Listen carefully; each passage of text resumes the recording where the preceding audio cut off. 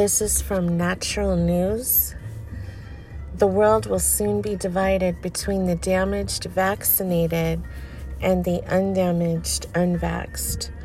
Vaccine pushers are trying to divide the world into vaxxed versus unvaxxed by denying unvaccinated people access to society via vaccine passports.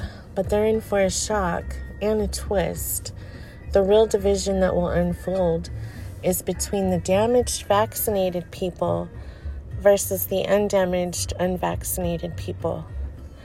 Those who keep talking spike protein injections will soon come to realize their vaccine passport is actually a ticket to unrelenting human suffering as their brains, bodies, and hearts start breaking down.